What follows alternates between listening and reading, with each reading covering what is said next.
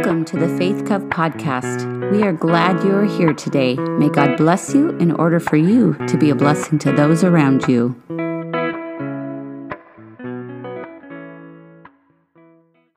As we come to the fourth and final Sunday in Advent, we arrive at the precipice of God's good news that is breaking into the darkness of the world.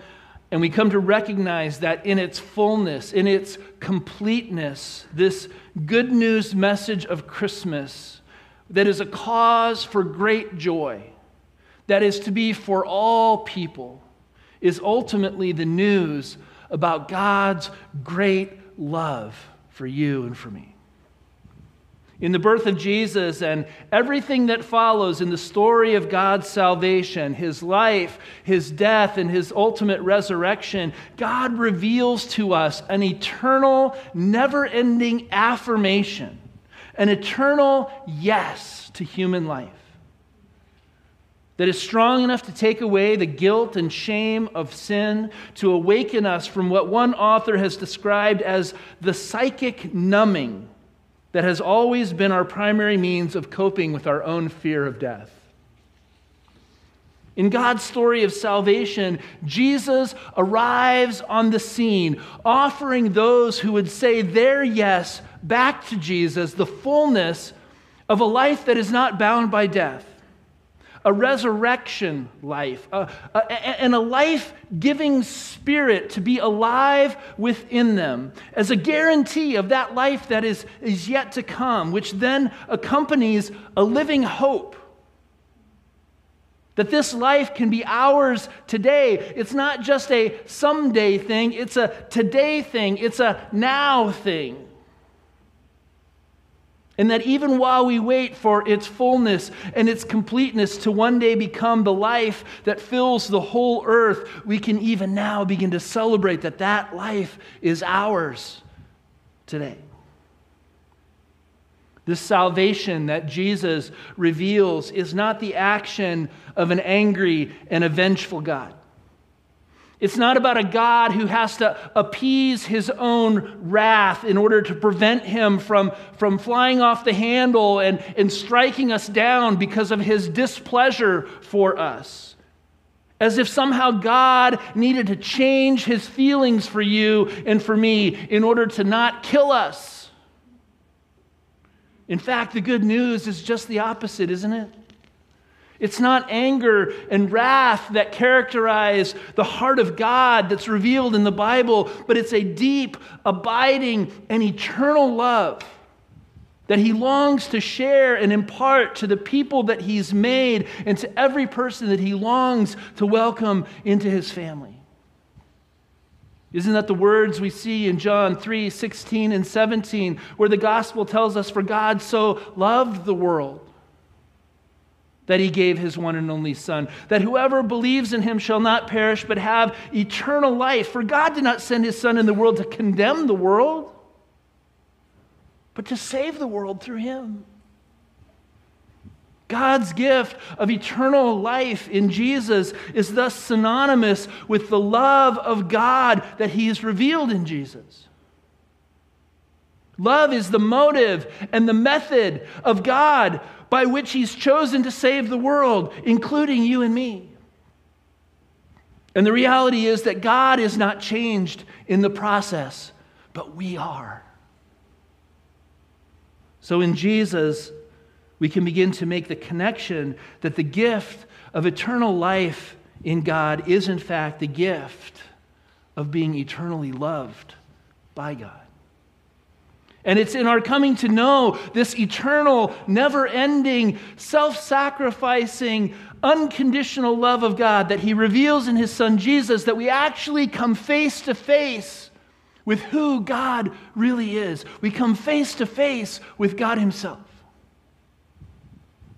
And so we become to realize, along with John's confession in 1 John 4, verse 16, that he says, God is love. And those who abide in love abide in God, and God abides in them. Thus, the good news message of Christmas, brothers and sisters, that this cause for great joy that is for all people, is the revelation not only of how God feels about you, but it's a revelation of God himself, of who he is. This mysterious God that nobody has seen has revealed himself to you and to me, and he tells us that his very nature is love. This is the deeper reality that we come to see expressed in the doctrine of the Trinity. Right? The one true God of the Bible is revealed as the three-in-one God, where Father, Son, and Holy Spirit live eternally in a loving relationship with one another in perfect unity. I love how author Laura Cave in her Advent devotional says it. She says, God is not an enormous ego demanding worship. He is love because he is a community of persons loving one another ferociously, faithfully, and forever. Isn't that beautiful? God is not an enormous ego demanding worship.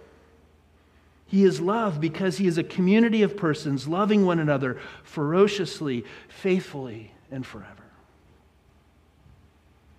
And the good news message at Christmas and every other day is that it is this love that has come for us all.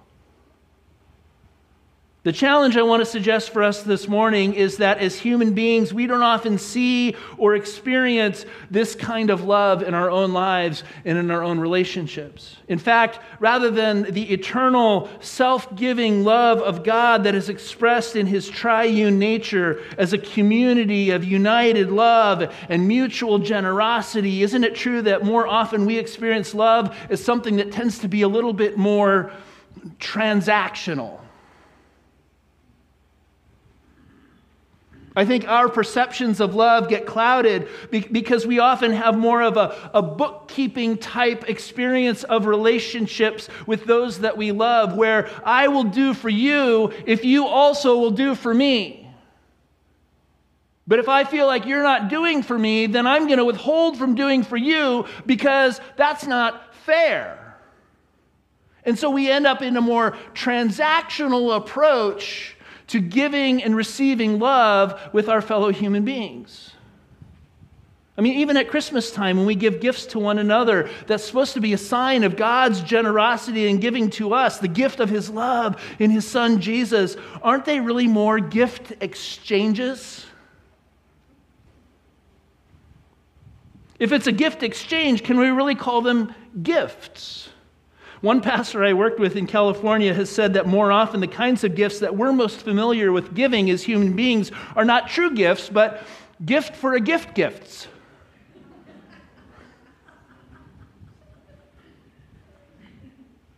And because of our own nature and how we give and receive gifts for one another as more often gift for a gift gifts, we can struggle to fully comprehend and to really wrap our minds and our hearts around the amazing love that God has demonstrated that is not a gift for a gift gift. In fact, the gospel says there's nothing we could ever do to repay the gift that God has given us.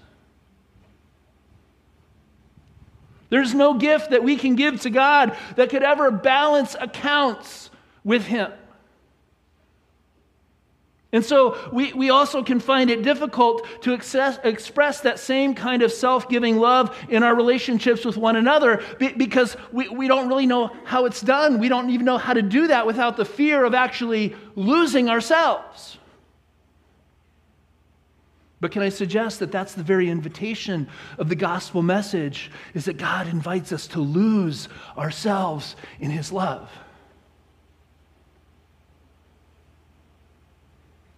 We can run the risk of thinking of Jesus' sacrifice on the cross in a more transactional act of God, maybe on our behalf, but it's one in which he takes upon himself the payment for the debt of our sins. And while that in some ways is true, because of the transactional nature of our own ways that we tend to give and receive love as human beings, it can lead us into wrong thinking about the gift that God has actually given us in Jesus.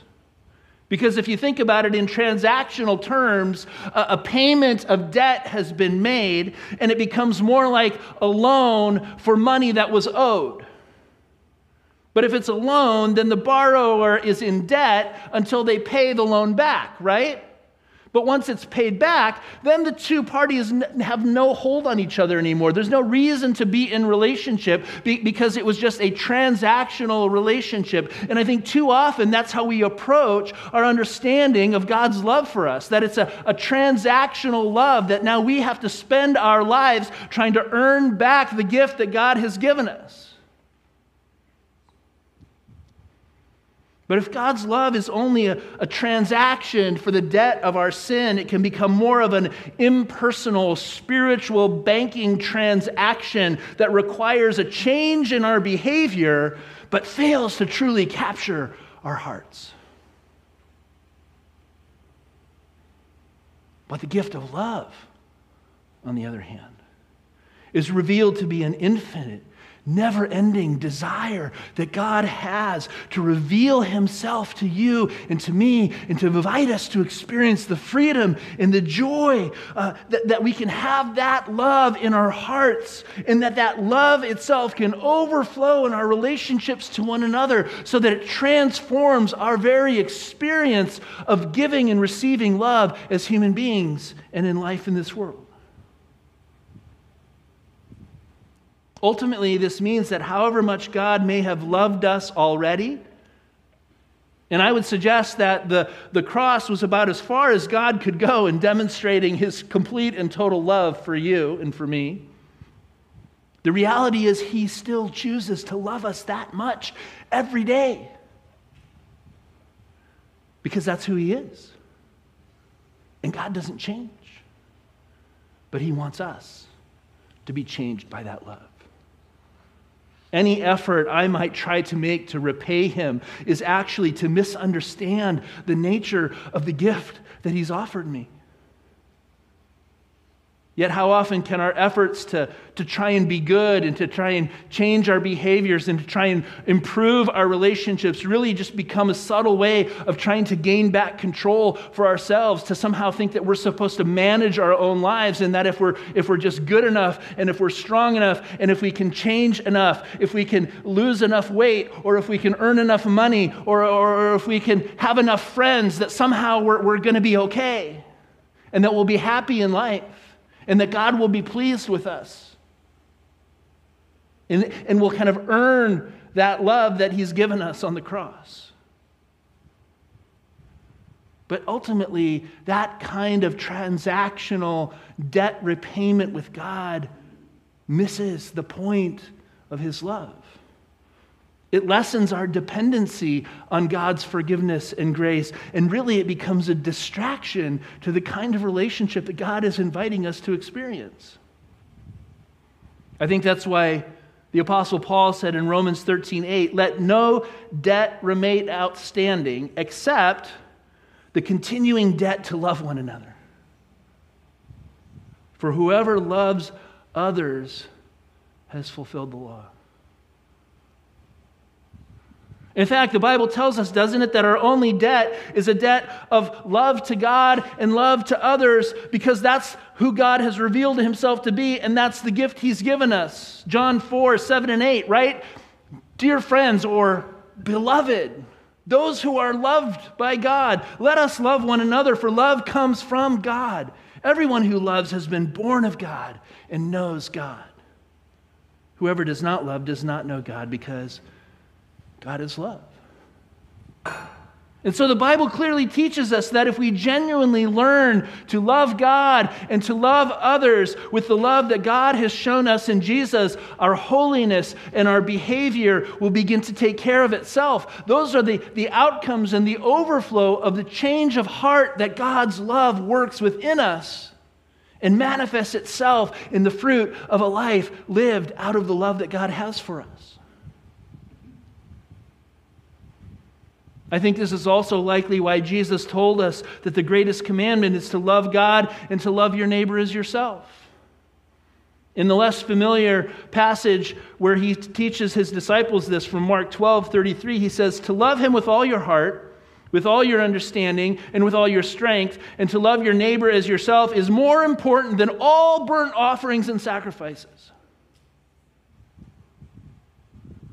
Learning how to genuinely love God and love other people is more important than all the religious behaviors that you could do, all the tithing that you could do, all the times you could attend church on Sunday morning, all the things you could do to build yourself up in others' eyes to make them think that you're a good Christian or you're a good person. To actually love people is more important than any of those things that you can do.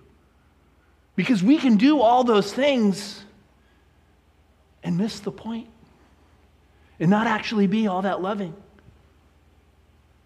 And we can become, in God's name, the most critical, judgmental, unloving people on the planet, which is the greatest tragedy of all. You see, in the Christmas story, we see that God doesn't come in fire and in judgment. God doesn't come with military might and with political power.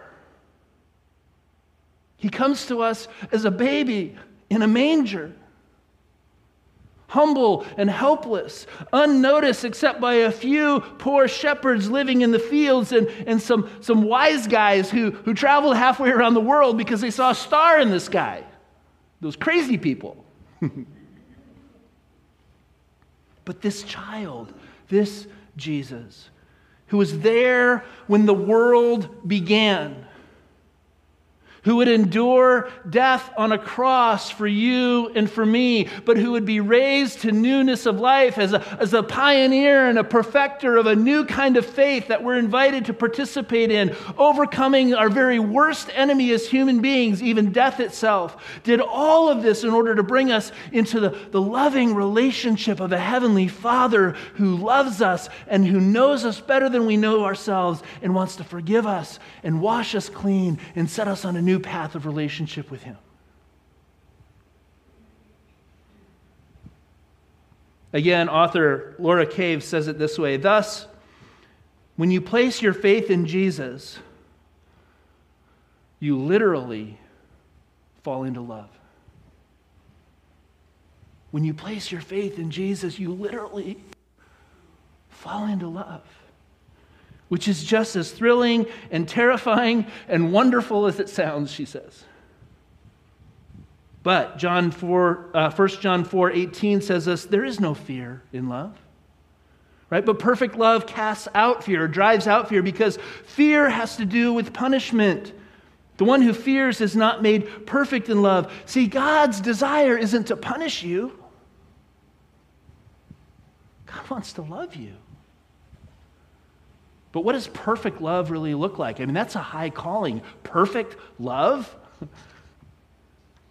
Author David Benner describes it like this: the God Christians worship loves sinners, redeems failures, delights in second chances and fresh starts, never tires of pursuing lost sheep, waiting for prodigal children, or rescuing those damaged by life and left on the sides of its paths. Isn't that the God that we see Jesus teach about in the Bible? Isn't that the lessons that Jesus invited his disciples to understand when he said, live in my love and love one another? And everything will come together in those two commands. Because it's ultimately, men and women, God's love only that has the power to transform a human heart.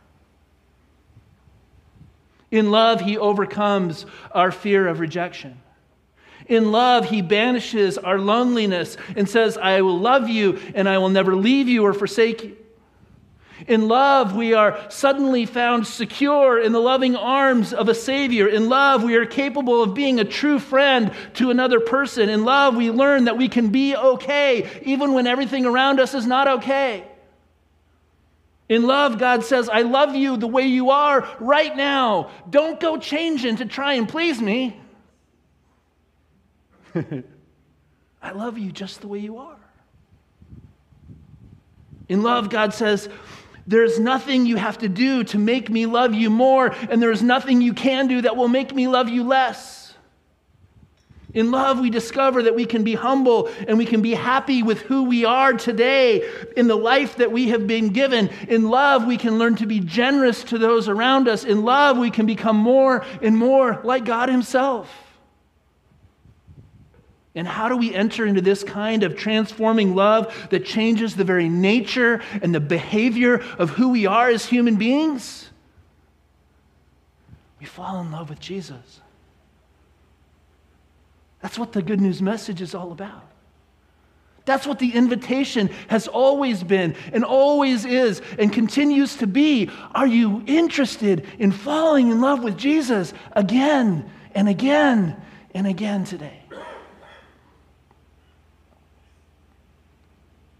We humbly surrender ourselves to the love and the promises of God that will never let us go.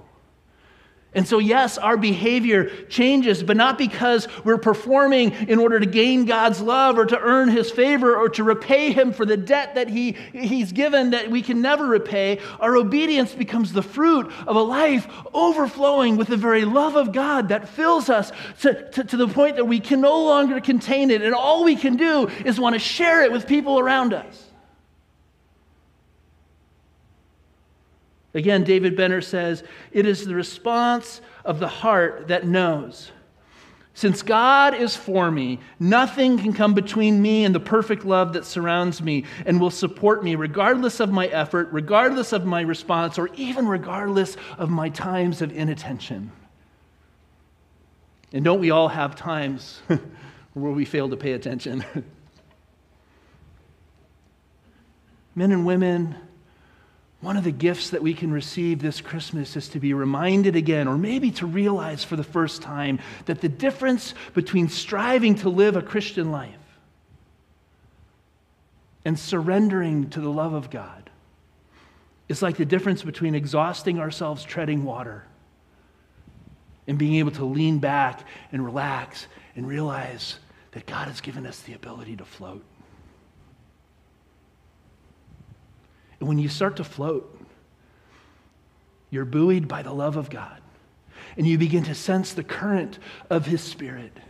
And you can go with the flow and trust wherever the Spirit wants to take you. The real challenge is that we live in a time where there's really not much room left for love. Like Joseph and Mary discovered in the darkness of night, there was no room in the inn. Thomas Merton, who is a Christian contemplative author, suggests that this is very much the spirit of the age in which we live. He wrote an essay called The Time of No Room. And in it he says, we live in a time of no room, which is the time of the end. The time when everyone is obsessed with a lack of time, a lack of space, with saving time, conquering space, projecting into time and space, the anguish produced within them by the technological furies of size, volume, quantity, speed, number, price, power, and acceleration. Does that not capture the world that we live in and the pressure that we feel to figure out how to navigate life in such a world where we're being squeezed by the pressures of life until there's no room left for the love that God has, which expands the heart, which opens space, which creates hospitality, which invites us into the wide open fields of God's love, and we long for it. And God has said that you know the way to get there. And like His disciples, we say, we don't know where you're going, Jesus. How do we know the way?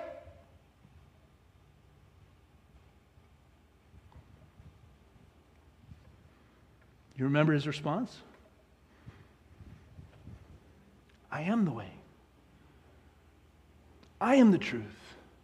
I am the life. No one comes to the Father except through me.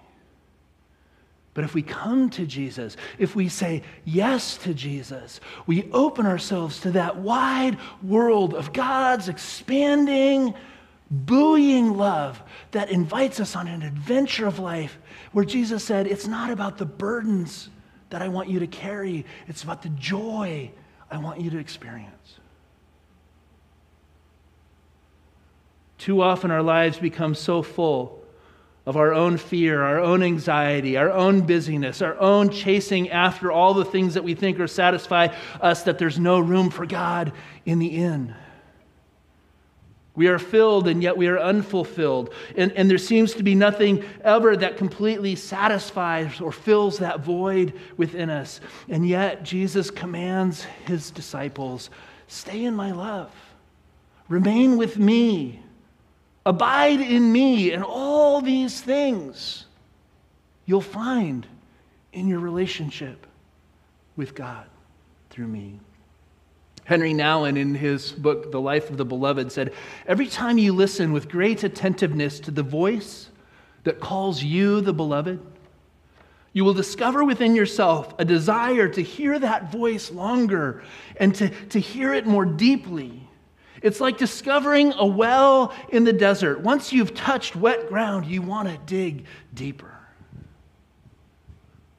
Brothers and sisters, when we begin to be intentional about creating spaces within ourselves, within our own hearts, within our own lives, to welcome the love of God and to pay attention to the Spirit of God and the voice of God through Jesus that calls you and me the beloved, that's when we become filled to overflowing and we experience the life that Jesus has invited us to discover in him.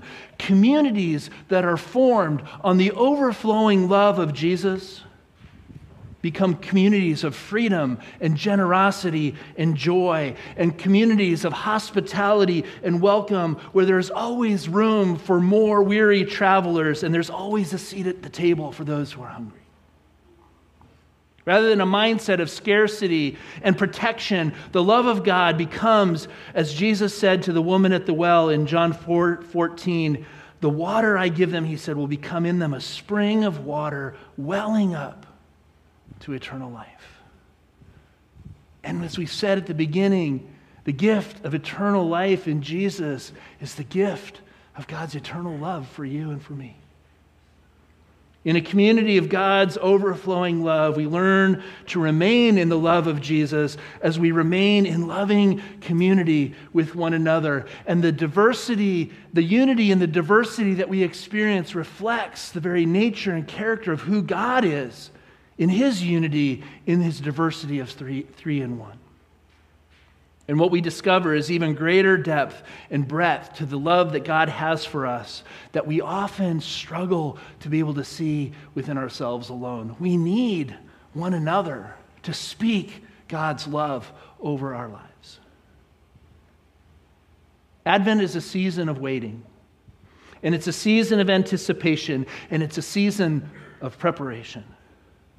It's a time when we are once again invited to prepare our hearts to welcome the birth of Jesus into our lives and into our world. And our invitation again this season is to make room in your heart for love. Let's pray. God, we thank you that you patiently and faithfully and gently and ferociously pursue us, to love us, and to remind us that you don't desire to punish us, but you desire to bless us and to call us out of our own darkness and into your marvelous light. Forgive us for the ways, God, that we have been distracted by the things of this world and that we have been cowered in fear from our own pain and our own suffering that has led us to believe that we can't really live in that kind of a love, that we can't really be loved in that way by you, that we can't really find peace and joy and hope and happiness in Jesus. And set us on a new path again today, receiving through the birth of Jesus into our lives again this Christmas, the gift of your never-ending eternal love, which is itself the gift of new life in Christ. It's in his name we pray. Amen. Thank you for listening to this episode of the Faith Cove podcast. Our music was written, performed, and produced by Adam Johnson. For more information about our church community, visit faithcovesumner.com. Until next time.